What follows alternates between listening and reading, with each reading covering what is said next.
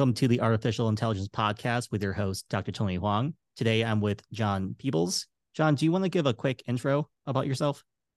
Sure, Tony, and thanks for having me. And apologies in advance. I've had a bit of a cold, so my girlfriend was like, "Are you going on with your voice sounding like that on a podcast?" I said, "Yes, unfortunately." So we'll try to keep the sneezing and sniffles to a minimum. But yeah, really happy to be here. My background originally was like a lot of people in tech, as trained as an engineer. So I went to college and did a computer science degree and actually had a specialization in AI. That was my claim to fame, I guess.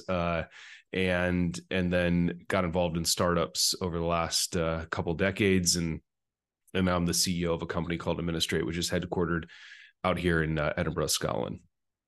Oh, that's cool. So, how has the business landscape changed in recent years? Like, particularly around regarding the adoption and integration of AI in the workplace.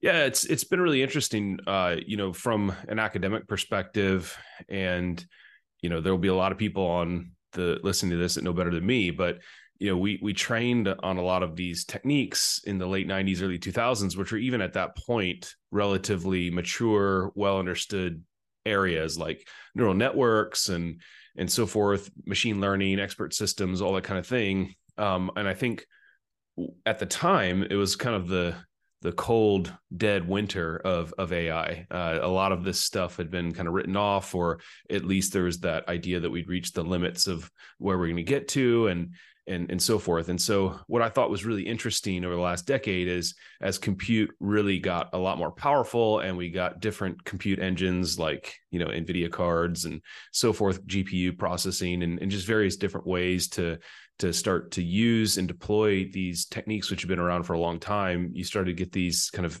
overnight breakthroughs. And what I've really been interested in is, there's a lot of hype around large language models like ChatGPT and so forth. And I think that hype to some degree is deserved. But for me personally, it's been really satisfying and interesting to see these implementations of various other techniques of AI all across different platforms and pieces of software, and watching it make its way into the land where we play out, which is enterprise software, has been very interesting. And I think that it's very exciting because you can really start to see it's great that I can generate some avatar for myself on my phone to send to people and we laugh at, but it's really, really cool when you can deploy that type of tech at a large enterprise scale that can affect impact hundreds of thousands of employees and millions of customers, that type of thing.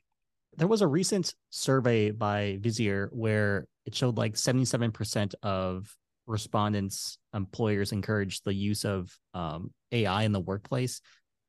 What's your thoughts on that? Like, does that align with what you're seeing out in the industry?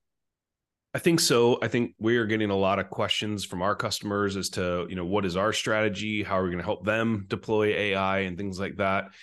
And I personally have a bit of a contrarian view maybe on this, which is I think that a lot so we Administrate is software that helps large enterprises basically deploy training out to their workforces or their partners or their customers and do it at scale. And we tend to focus initially on classroom training activities, which actually is the majority of training done in corporate America today.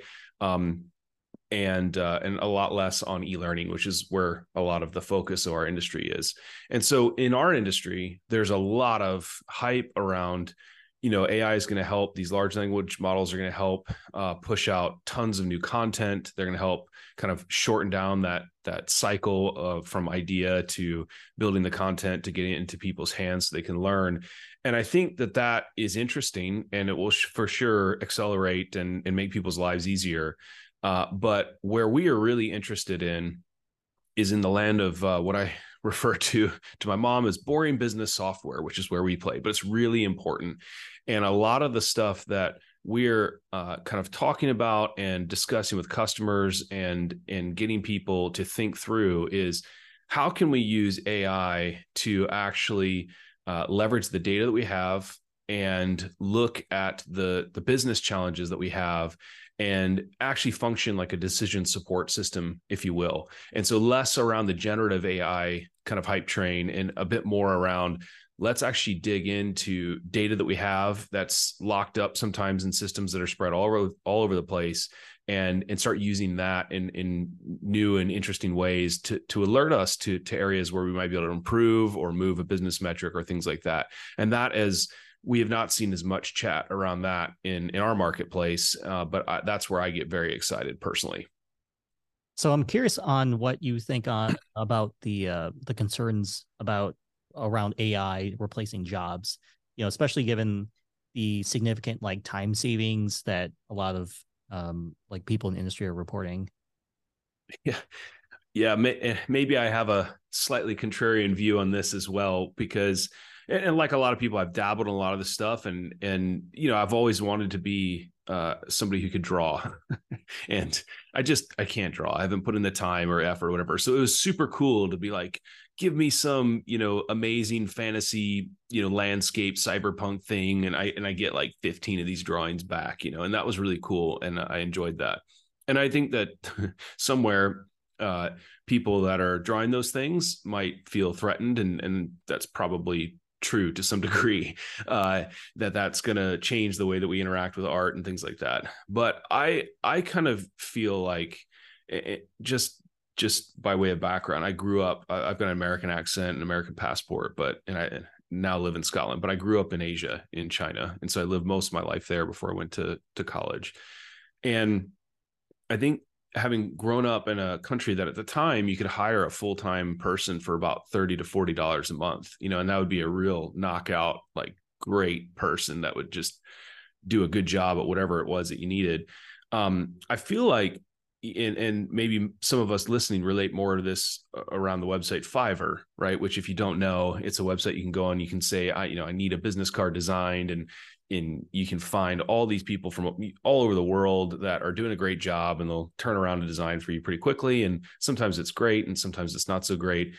And I just feel like AI is kind of like a slightly cheaper IE, which we would call it in China, which means anti. You could hire a person and they could do a job for you, or a Fiverr person. And I think a lot of this is just, it's just a continuation of a trend, which has been, a lot of this work has been getting commoditized, or at least there's a race to the bottom for the last 20 years. And it doesn't really matter if the AI gives you your business card drawing back in a minute or 30 seconds versus Fiverr, which you might have to wait overnight. It's effectively the same leverage. I'm not spending any time on it. I'm spending very little money. So I really don't think that there's too much transformation left in that area. In China, for example, there's these factories, and all it is people painting thousands of the same painting that'll go in the same hotel chains and so forth. And so, this has already happened, in my view. What I think is going to happen is, I think the bar will be raised for analysis work. I think the bar will be raised in many subtle ways. Walking in with a stock PowerPoint or things like that is not really going to be the norm 5 years from now. And I think that's just a continuation of what we saw from the 80s, where, you didn't walk in, we don't walk in with black and white, printer paper that has holes on both sides anymore. We have nice laser printed stuff. So I think this is evolutionary in many ways, not necessarily revolutionary. That doesn't mean that there will not be pockets of massive revolution, but I think they'll be more focused. And I think that the general kind of commentary around AI destroying tons and tons of jobs is a little bit early. And like, look, 2 years from now, somebody will probably be like, haha, you said this, and we're all out of jobs. And yeah, I'll be corrected then. Yeah. Have you ever tried out the Chat GPT's Dolly 3? That's on Yeah. like the Chat GPT Pro. It is spectacular. It's awesome. And it's great Yeah. for stuff like if you're running a Dungeons and Dragons campaign or something like that. It's amazing. Really is incredible. Yeah, it's really interesting because it's the only image generator that actually generates words onto the images that it doesn't have like the squiggly Yeah. like wording. It's actually like correctly lined up straight, and it looks fantastic. And I got together with some buddies and we were building out logos using it, and it is just absolutely spectacular because actually, when you give it a prompt, it gives you like 4 images, and then if you click on an image, it actually tells you the exact prompt that it used for that image so that you can like reuse it or tweak it. That's something I've never seen before. And I encourage a lot of like the viewers to at least give it a try if you have a Chat GPT Pro subscription, to try out that Dolly 3 image generator. That super cool. I was doing we took some pictures of my flat, and we were like doing the old vintage travel posters of like, visit John's flat, for like a dinner party and stuff like that. It was amazing, like what it could do. So very cool. Yeah, so I'm interested in this method of using AI in enterprise training. So I guess like why use AI, especially within enterprise training? Like how does that compare to other sectors? Well, what's your two Yeah. cents on that? Yeah, so I mean, there's huge buzz in enterprise training about deploying, on the generative side of things, like content and repurpose the content that you have in this video into something else, and I thought it'd be very interesting. But we're less interested in content because we view ourselves much more as infrastructure, right? So a large company will buy our learning and training infrastructure, and they will use it to glue together a bunch of systems they already have, like learning management systems and survey stuff and maybe lab products or whatever. And will also be the data repository for a lot of those systems because there's just not a lot of places to put data around what classrooms are available and what courses require this and so forth. And so we're much more in like the resource planning section of the training the training problem. And what that means is there's a couple of classic AI problems that need to be solved in the context of training. So probably the biggest one is around scheduling.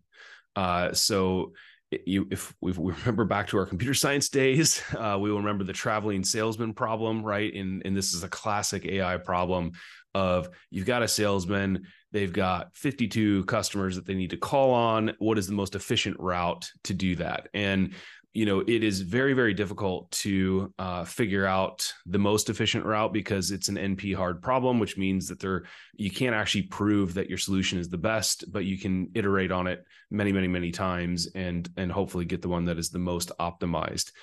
And when you think about the scale of this problem, like our customer Dell, for example, runs thousands and thousands of classes, and these are physical instruction classrooms. They might be Zoom rooms like we're on right now, but they'll also often be physical classrooms that have equipment and teachers and people that need to be there at a certain place and time. And just getting that schedule put together so that it works, right? Just that's very difficult just to get a schedule that will work with everybody else's constraints.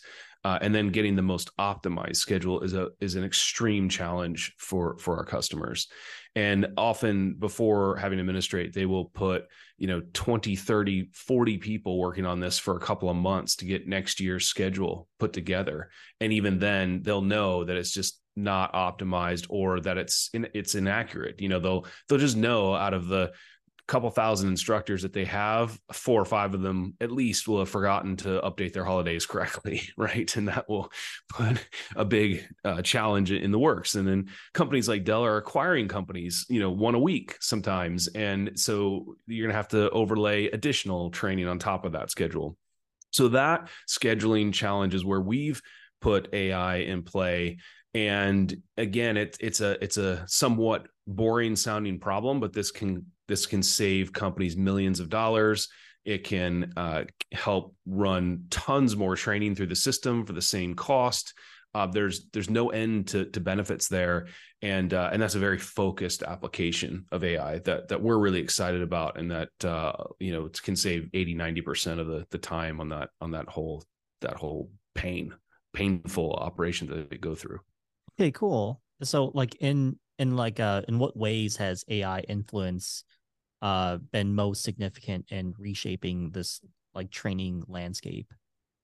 Yeah, it's still very early. And I think one of the challenges of deploying AI on a training landscape or in a learning environment is the lack of a system of record that most training teams will not have, right? Most training teams, even at very large, sophisticated companies, are doing things in a very disjointed, disconnected way. They might have one LMS, but often they'll have multiple learning management systems. These are usually e-learning focused only. They are not connected to anything. And as we know, the most important thing to feed to an AI is data. And so just getting the data marshaled and put in a format that is consistent and so forth is probably an impossible task for a lot of folks within the industry. And so that's a huge barrier. That's a huge impediment. And so actually, one of the biggest pieces of our AI strategy is to not focus on AI at all, and actually just focus on integrating and being that system of record with all the tools and things that will be used by the training team, so that we can then be that infrastructure that some AI that they find or some application that they want to use can grab the data out of, and they've got that one spot to go to. So actually, we're really intentionally building the roads, the sewer systems, the plumbing, and so forth that other AI companies' tools will hook into, in order to facilitate these types of things. Because there are thousands of AI companies out there that are working very hard on their thesis every day. A lot of those bets will pay off. Some of them will not, but they will all need that infrastructure, and that's a big piece of our strategy. So can you like elaborate on the tangible like time saving benefits that like AI can bring to training departments? Yeah. So back to that scheduling example, we've got one customer who would put about 25 to 30 people in a room for about 6 weeks, working away to get their 6-month schedule, and then after that, their yearly schedule. And so the time that they were, and effort that they were spending on those folks' salaries for that amount of time is a huge number. And we can cut that down to, a couple of iterations that are 20 to 50 minutes long, right? So you can iterate way faster, you can get a better plan, and you can know that it'll at least it will work, right? And often be very optimized. So that's just like one very quick payback that you can get by using a tool like that's deploying AI, and putting it on your training operations. Cool. So how's your company like Administrate leverage AI to help these companies in the training sector? Yeah, so we build that scheduling product, right? That's a core piece of our offering. The second thing that we do is basically we will build the integrations. So most of them are off the shelf that customers will use, but will be that integration point that they can hook their tools into. So we have customers that have basically used various chat bots to tap into the content that they have and so forth, and they're getting that out of Administrate. We don't necessarily serve all that content out to folks, but we'll have it in our database. And then for us, like there's some pretty simple ways that we've used actually as a company to engage with our customers. And there's a love-hate relationship with this, and it's not without controversy. But for example, whenever we release features, usually every couple of days, but we wrap them up into a monthly roundup, and that monthly roundup is actually voiced by an AI assistant that we call Leslie. And that saved us tons of time. And we've had customers say, hey, how are you guys doing this? And so we'll say, here's how you do it. And that's a quick way to generate a lot of great content. You just type up the script, and then you don't have to worry about it misspeaking or filming it 22 takes and all that stuff. And so there's a lot of examples that we've seen pop out over the last kind of 6 to 9 months that have been very compelling. Cool. So other than like the scheduling issues that they have, like how does like AI powered tech help simplify training it in these like departments? Yeah, I mean, one of the things that we're looking into and investing quite a bit of thought is around the idea of decision support. And so we talked about the scheduling. That's great. We've talked about being infrastructure for these AI connections and various other apps that they want to incorporate. And then the third piece is around decision support. And what I mean by that is the analogy I normally give is we've all seen Star Wars, the episode 4. So the first old movie, right? The one where they doing the attack run on the Death Star. And if you remember, as the X-Wings go into the trench run, they have a computer that like comes down and it covers over one eye and it tells them the distance to when they need to fire the shot, right? And so you can use the computer to fire your torpedoes. Or if you're a Jedi, you don't have to. And like Luke, he ignores it and he fires it and hits, and he's really great. And so that worked, right? But it's there. And so that's what we think a lot about in terms of how we deploy AI is we do not necessarily, we know we won't necessarily have all of the information that's needed to make a decision. But we also know that people are imperfect and sometimes they're not thinking or the right frame of mind or really considering, or they're moving really fast. And so more and more we are trying to build in ways where as you're making decisions and as you're doing things, you're rebooking a student or you're scheduling an instructor, we want to bubble up this decision support right within the UI and just hint and say, hey, this instructor is probably the best for these reasons, and we'll be surfacing reasons like they're free because we're hooked into their calendar, and they're highly rated because students really like them, and so forth, and they maybe even cost less than another instructor if they're outsourced.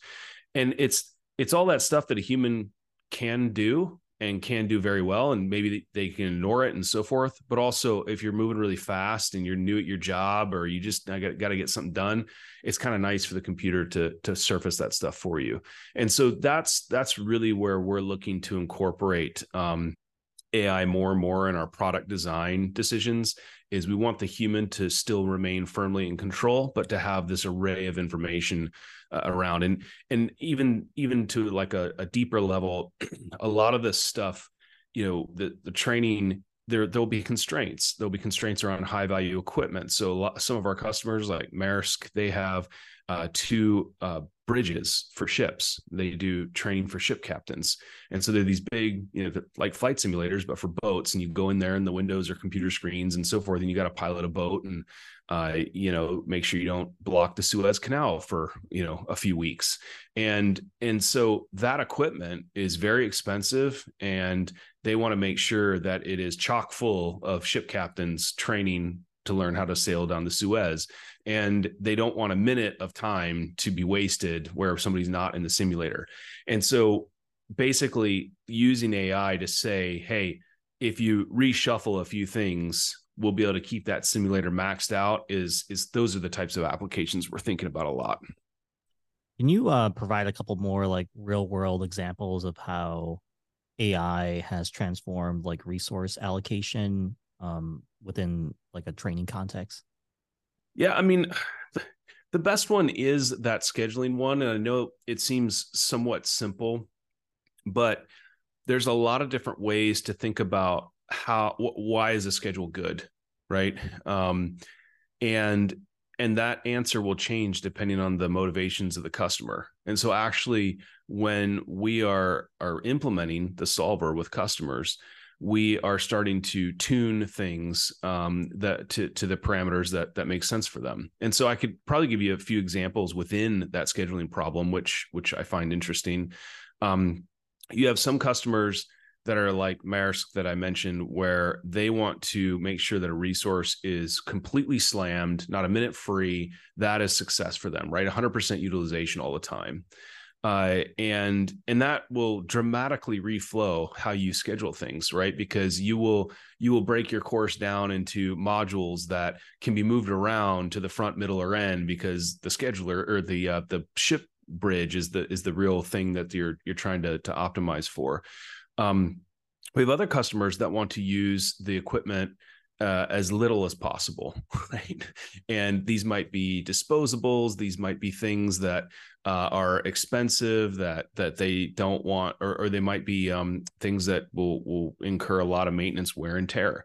And so they only really want to make sure that equipment is used when it's absolutely necessary, maybe at the very tail end of your certification, and that's success for them when they can use that resource as little as possible and know that it's at the right time.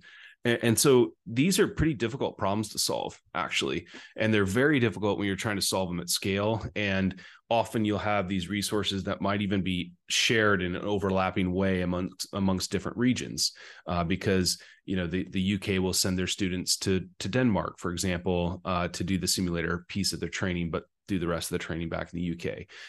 And so I think it's just thinking through, if you're listening, you're thinking through, do I have a scheduling problem or not? I think the short answer is you do, right?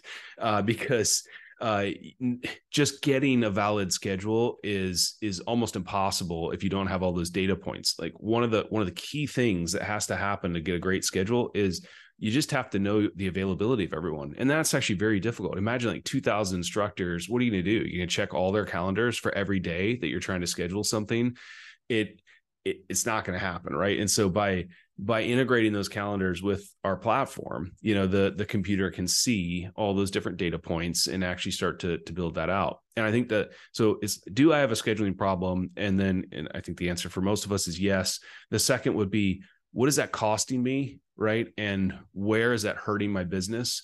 There are a lot of examples that we have, which, and I can just give one from our own company, where we were tackling training in this classic lens of activity-based measurements, which I think is a trap that people everywhere fall into. So we're a software company.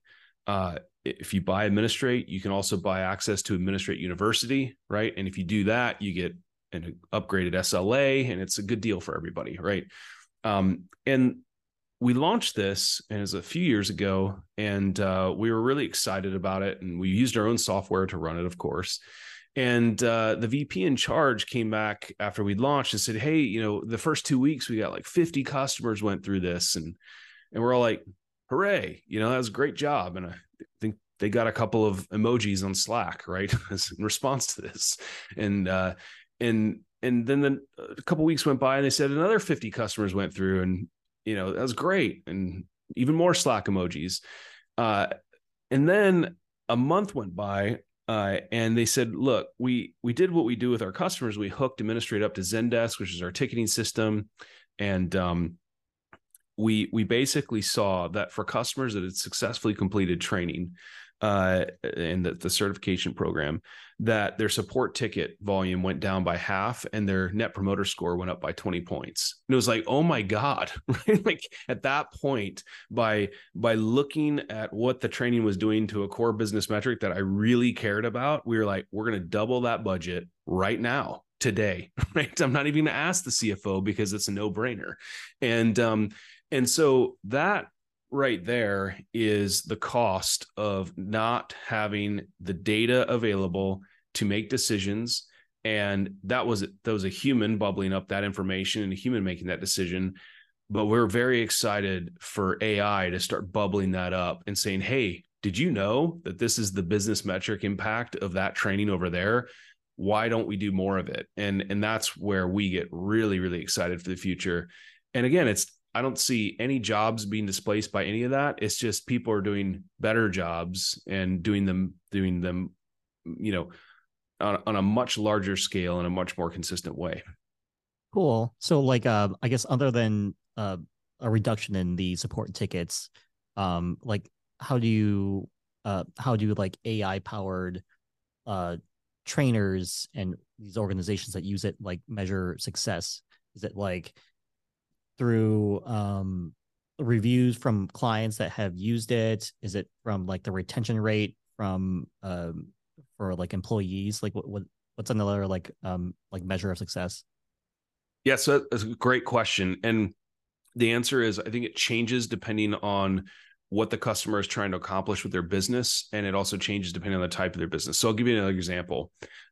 We have a customer called Boston Whaler.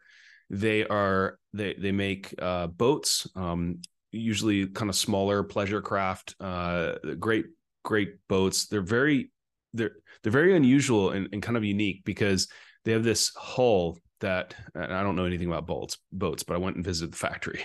They have this hull that is kind of made of like this, almost like a styrofoam like material that is super buoyant. And so they famously have this picture from when they started, it was back in the 60s or 70s, and they got this technology where they'd taken a boat and they'd sawed it in half, like they'd sawed the front off, and they were sailing through, the ocean, and it just wouldn't sink, right? The water's like pouring in and stuff, and so they call them unsinkable boats. And they are based in North Florida, not Boston. So we're down there in North Florida, and I was visiting them, and they said, what we have done here is we have hooked the Administrate system and the training data that's within it up to the manufacturing resource planning software for the factory. And they had two goals. They wanted to double the size of the factory and double the lines of boats. They had a couple new models that were like really big and it'd be very lucrative for them. Double the production capacity, and that meant doubling the headcount. And they wanted to do this within 18 months. And so, it's not like a software company. They actually had to like build out all this new assembly line stuff and whatever.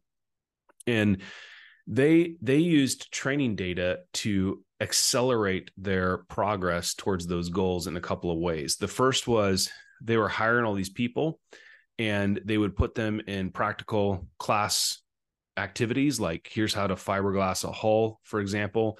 And, it doesn't matter if you've worked fiberglassing at another manufacturer of any kind, you're gonna have to relearn it for ships or Boston Whaler specifics.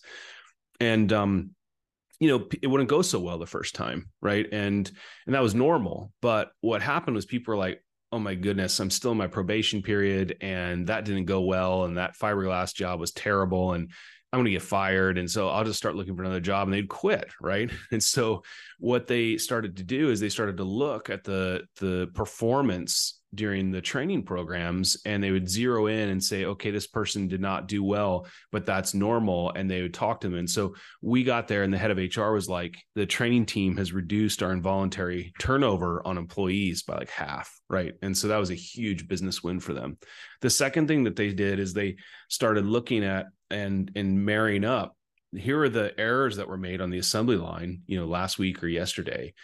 Here are the people that were working the line at that time in that area, and here are the training records. And so they started seeing patterns where people were making mistakes because they might have been out of date, or they even found an instance where there was an instructor that was teaching poorly. And so all the people that had that instructor gone through it. And so by basically just looking at the training data and looking at the errors that were happening in the manufacturing assembly line, they could go in and pinpoint and retrain those people, get them back to the point where they were assembling things correctly.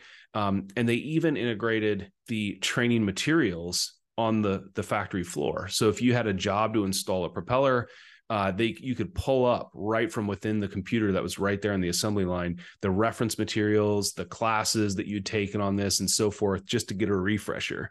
And so these types of fairly simple interventions, by just linking together two systems that historically never been linked and nobody had ever thought to link them before, they reduce manufacturing errors. And as any manufacturer will tell you, that is could be millions of dollars, even just a couple of points reduction on your manufacturing errors. So it's a really interesting application. And I would say that just whatever the business problem is, if you can't relate training to solving that problem, we've all got a problem. The business has a problem.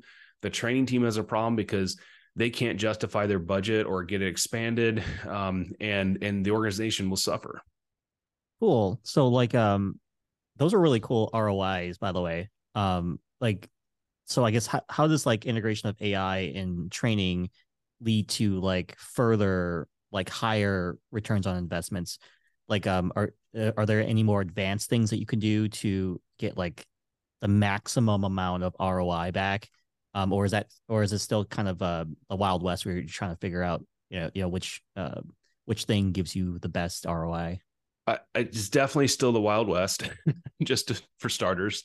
And I think it's one of those things where uh, we, because our customers have the freedom to experiment, that is a very good place to be. Because I think, if people asked 10 different experts on AI today, like what are the 15 best tools, whatever, we'll probably come up with fairly different lists, and fairly different reasoning behind those lists. And my guess is 2 years from now, maybe half of those companies won't even be on those lists anymore, and so forth. So it is definitely one of those things where I think it's the Wild West. That people are going to want to place bets on AI and incorporating it. I think if half those bets pay off, that's a pretty good estimate, and maybe it'll be less and maybe it'll be more. But where I will challenge our customers to think along the lines of is those examples, those were human powered insights, right? Where can we find tools that will glean and garner those insights from the system that's right there, and bring those and bubble those up to the top, because that's, like you said, massive ROI, and it could be done very quickly. And the AI will never sleep, and that I think is really, really interesting. And so, yeah, are there AI tools out there that can deal with demand planning? Are there AI tools out there that can say, this forecast looks off because you don't have the inputs required to achieve that? Those types of things I think will be very interesting and will deliver outsized ROI. Cool. So for the some of the viewers here who are more familiar with like generative AI tools such as like ChatGPT, can you give some examples of how you could use something like ChatGPT to help accelerate the learning content production? Some like simple things that they can do just to get a taste of it, to see like if it's right for them. Yeah, so I think there's a number of low-hanging fruit areas for generative AI. The first would be we've all seen some pretty dire training materials out there, very unimaginative, or it's just walls of text or clip art and so forth. So I think using AI to help you really spruce up the look and feel of your training materials is a no-brainer, right? And there's a lot of research that shows that humans will equate presentational quality with much more highly with than actual quality, right? So if it looks good, we're gonna respond to it better than if it is good in many cases. So getting and this applies to everything, right? Like internal training does not have to suck anymore. That's kind of the main message I would say. So that's one, right? Like sprucing up look and feel, helping with images and all that type of things, because clip art's expensive, time consuming and we just don't all have taste, right? So the second piece, which I think is a no-brainer, is feeding the content that you have into a bot to be able to quickly help students either answer questions, coach them, or quiz them in kind of like a training review style session, or even just point them to the resources that you have.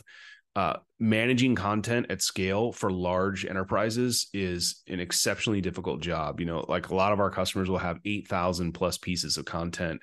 That is very, very difficult, and it degrades over time, as we all know. And so I think that kind of library assistant bot or quiz bot, that type of thing is a very powerful thing that you can do. You just need to have the data assembled to be able to hook into it.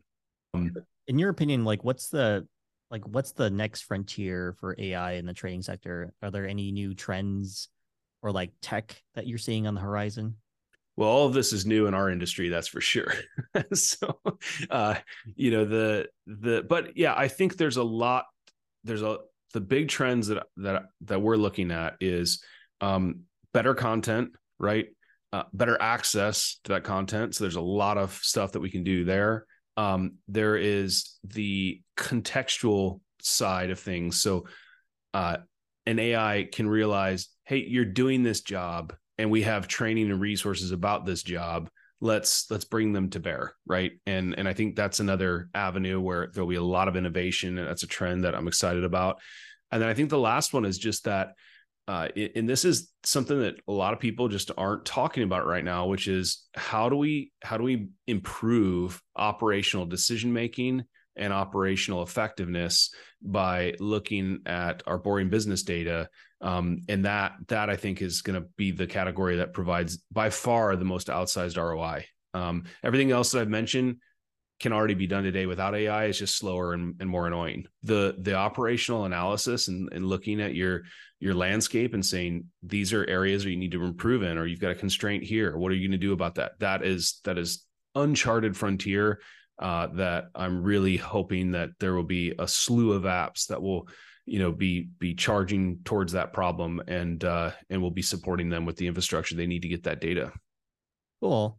So I'm curious on your take on what the challenges are in the future with AI becoming more integrated in the training landscape. Like, I'll give you an example of what I think would be a big example or a big challenge, which is AI bias. So there was a company called Coco, like KOKO, that did like talk therapy, and it was through like a chat channel, and they would have these therapists would come on, chat with you about your problems. And what the CEO did was that he swapped out some of the groups with an AI assisted generation. But what could possibly go wrong? Yeah, it went really well. It wasn't full auto, like it just produced the AI generated content. The therapist would then accept, reject, or edit the response. And what he found from that research was that a lot of people wanted or like favored the AI generated response over the human response, which I thought was really astounding. But when they found out that it was actually AI generated, that's when the benefits dropped. And so basically, long story short, people have this innate bias towards AI, even though it does perform better than humans in that context. So like, I guess going back to the question, like, my answer would be AI bias in terms of like challenges that are going to be on the horizon for like trying to integrate AI into these training landscapes. Like, what's your opinion on that? Yeah, we could probably talk for an entire couple of hours on this, because I think there's a lot of facets to this. But there's no question, and I was a little bit shocked by this. And we'd been doing a little bit of R&D, and I even personally built a chat bot that would kind of run over a curated data set that I had, and try to answer questions on it and so forth. And I was really, really surprised at how quickly the bot would hallucinate, right? And just give like really wrong answers to fairly simple questions. And what I found was that actually when that was happening, usually the underlying major cause for that I could tell was because the data was not assembled in the right way or fed in, and my chunking was off, and my vector database was not, quite set up. And these are just things that you got to tune and learn by trial and error. But it actually, kind of opened my eyes to the fact that there's definitely some risks here that I think we need to go slow. And like your example of the AI generated response, and then a human like kind of edits that or whatever. I think that's a very interesting and probably good application of that, right? Not all of us are great writers. And my guess is some of the best therapists are not that great at writing because it's not what they were trained to do. And so I'm not surprised that like an AI would be able to generate a better response there. But I definitely think there needs to be rigorous testing and an appreciation for the challenge in terms of like inaccurate information and so forth. I think that, certainly there will be people biased against using AI no matter what, right? We, in our own company, we had folks that were like, why are we using an AI voiced thing?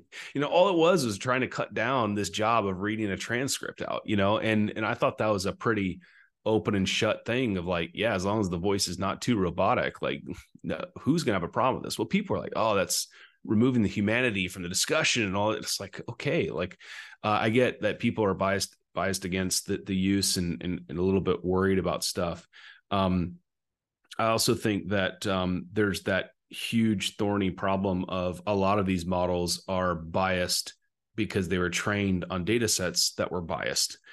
So the training is, there's all sorts of problems with it that we could talk a lot about, where masculine, predominantly white, less people of color, all that stuff. And I wouldn't say I'm necessarily surprised. It's like, you average all of humanity's like content that is generated, and it turns out there's some problems there, right? But Yeah. I think all of those are issues that need to be explored for sure. Yeah, the problem with the data being biased is a huge issue because of the fact that it's an unsupervised training method, and the amount of data that's out there is too vast for like humans to just go through and like sort out. So Yeah. like you will, when you're doing these, when you're scraping like content in order to do the training, it's very hard to identify the biased content from it. I mean, like, unless of course you wrote like maybe an AI system that goes through and removes bias before it goes into a second system that does the training. But it's right now it's a very big problem, and that's why a lot of people are moving into small language model like generators, or it's like sorry, training. That's because they can control like the data sets from it. But again, that's still a very big problem. So I'm curious as to what your thoughts are on the roles of trainers and how they're going to evolve with the increasing adoption of AI tools. Are we seeing them becoming more displaced so that they have to up or like reskill themselves to do something else to become more relevant? Are they going to be phased out entirely? What's your thoughts on that? I think it's a great question. And I think that my answer is pretty firmly, well, and I'll just maybe I'll talk about my bias on answering that question. So my mother is a teacher, my sister is a teacher. I used to teach English to make pocket money in summers, in high school and so forth. So my father ran a training company. So there's a heavy bias to this answer, but I would say that for me, I think that great instructors, right, great teachers are almost unassailable in forever, right? And we all remember that one or those two or three teachers that really impacted our life going through schools, and we just all remember that incredible class, and maybe if we were lucky, we got more than a few. And I think that just speaks to how much value an exceptional teacher can inject into a classroom setting, into students' lives, into retention and understanding of the subject matter. I remember very clearly, I utterly failed Calculus 1. I mean, like, I just couldn't. The guy that was teaching was great if you were into math, but I wasn't very good at it. And it was just like, I will never get this. And then I had this teacher that was transformative, and I started loving calculus, and it was just really amazing, like how that was the X factor, if you will. So I think great teachers are here to stay forever. That said, I do think that there is a significant transformation that's going to happen for those of us who are not great teachers or don't like teaching, or it's just actually, I was hired to be an engineer and I'm not supposed to be teaching as part of my job, which is pretty common. I think that will transition to other models, or at least heavily augmented models of instruction. We saw this with e-learning.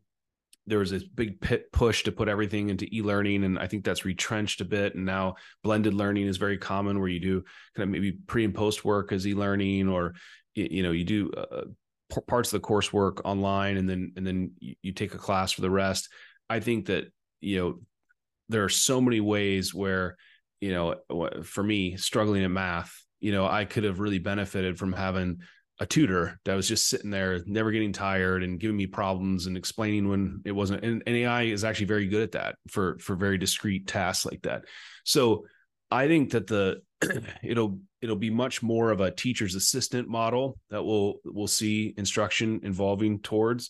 And I think maybe even some of that content that we dread sometimes, where it's just click next 100 times in LMS and take a weird quiz at the end, maybe that goes away in favor of some AI instructional techniques. And I think we'd all be very excited about that. But I think great teaching is here to stay, and there's nothing's gonna touch that.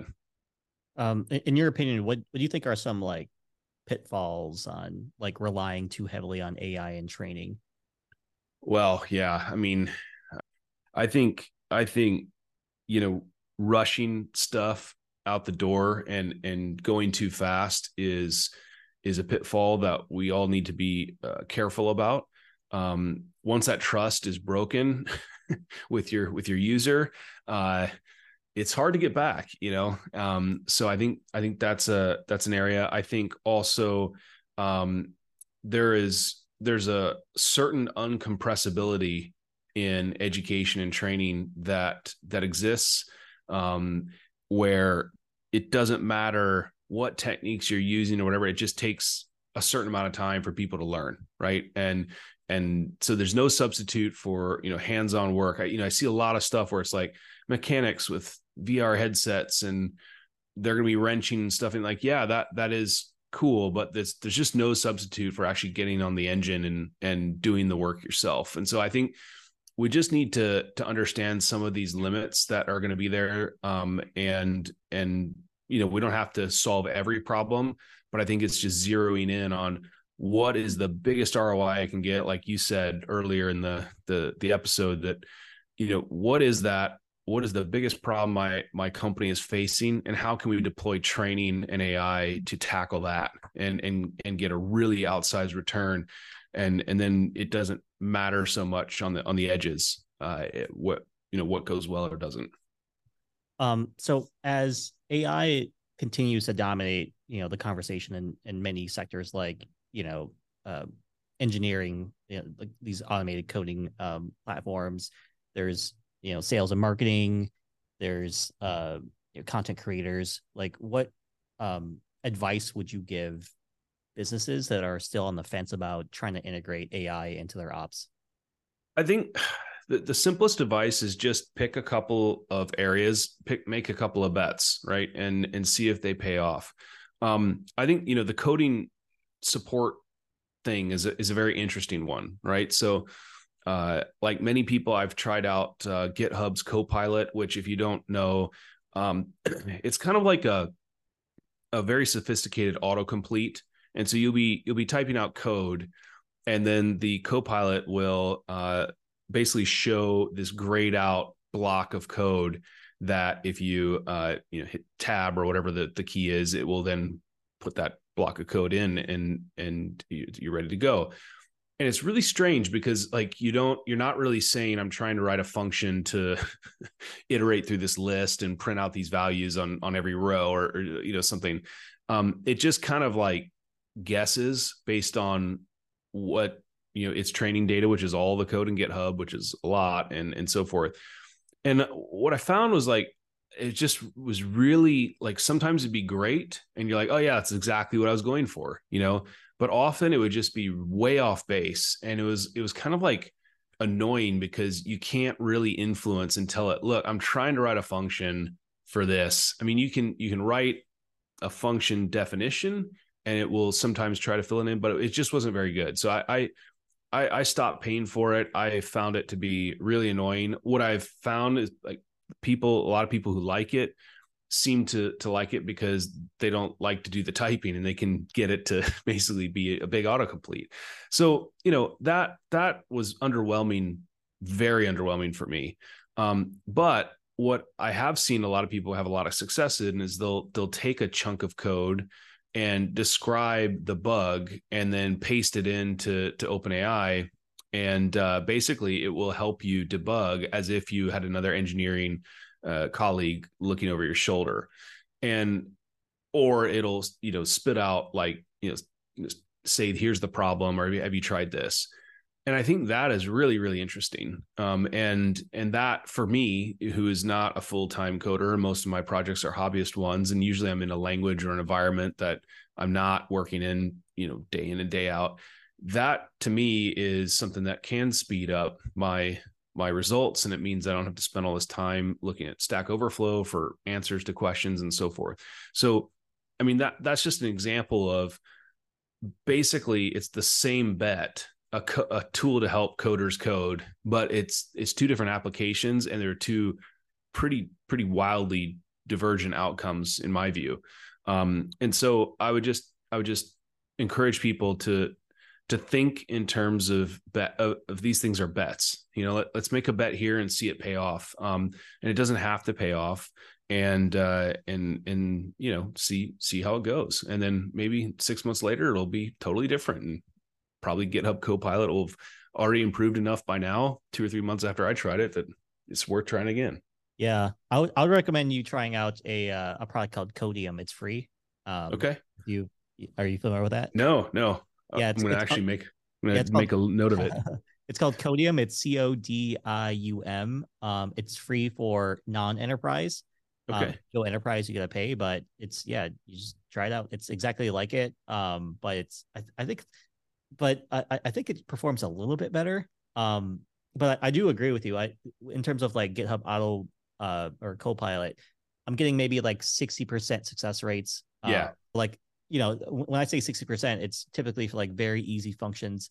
But once like the functions become very complex or advanced, or like very multimodal, it will freak out. But for like very simple things like write me a simple give me a skeleton of this function, or like autocomplete like a print or something like that, it does it pretty well. But I do agree with you on those. So like, John, if I needed to get in touch with you, how would I do that? Yeah, send me an email. My email address is john.peebles@getadministrate.com. Send me an email. I do respond. Sometimes it takes me a little bit because I'll be traveling and stuff, but I'd love to hear from you that way. Hit me up on LinkedIn. That's another great avenue, but those are the two that I monitor. And like I said, I'm not always super fast to respond, but I'll get back to you for sure. And I'd love to continue any conversation or answer questions through those mediums. And then finally, for people who want to, or like at least curious in taking AI and integrating it into training, do you have any like key takeaways or like final thoughts on how you would approach it if you had to start over?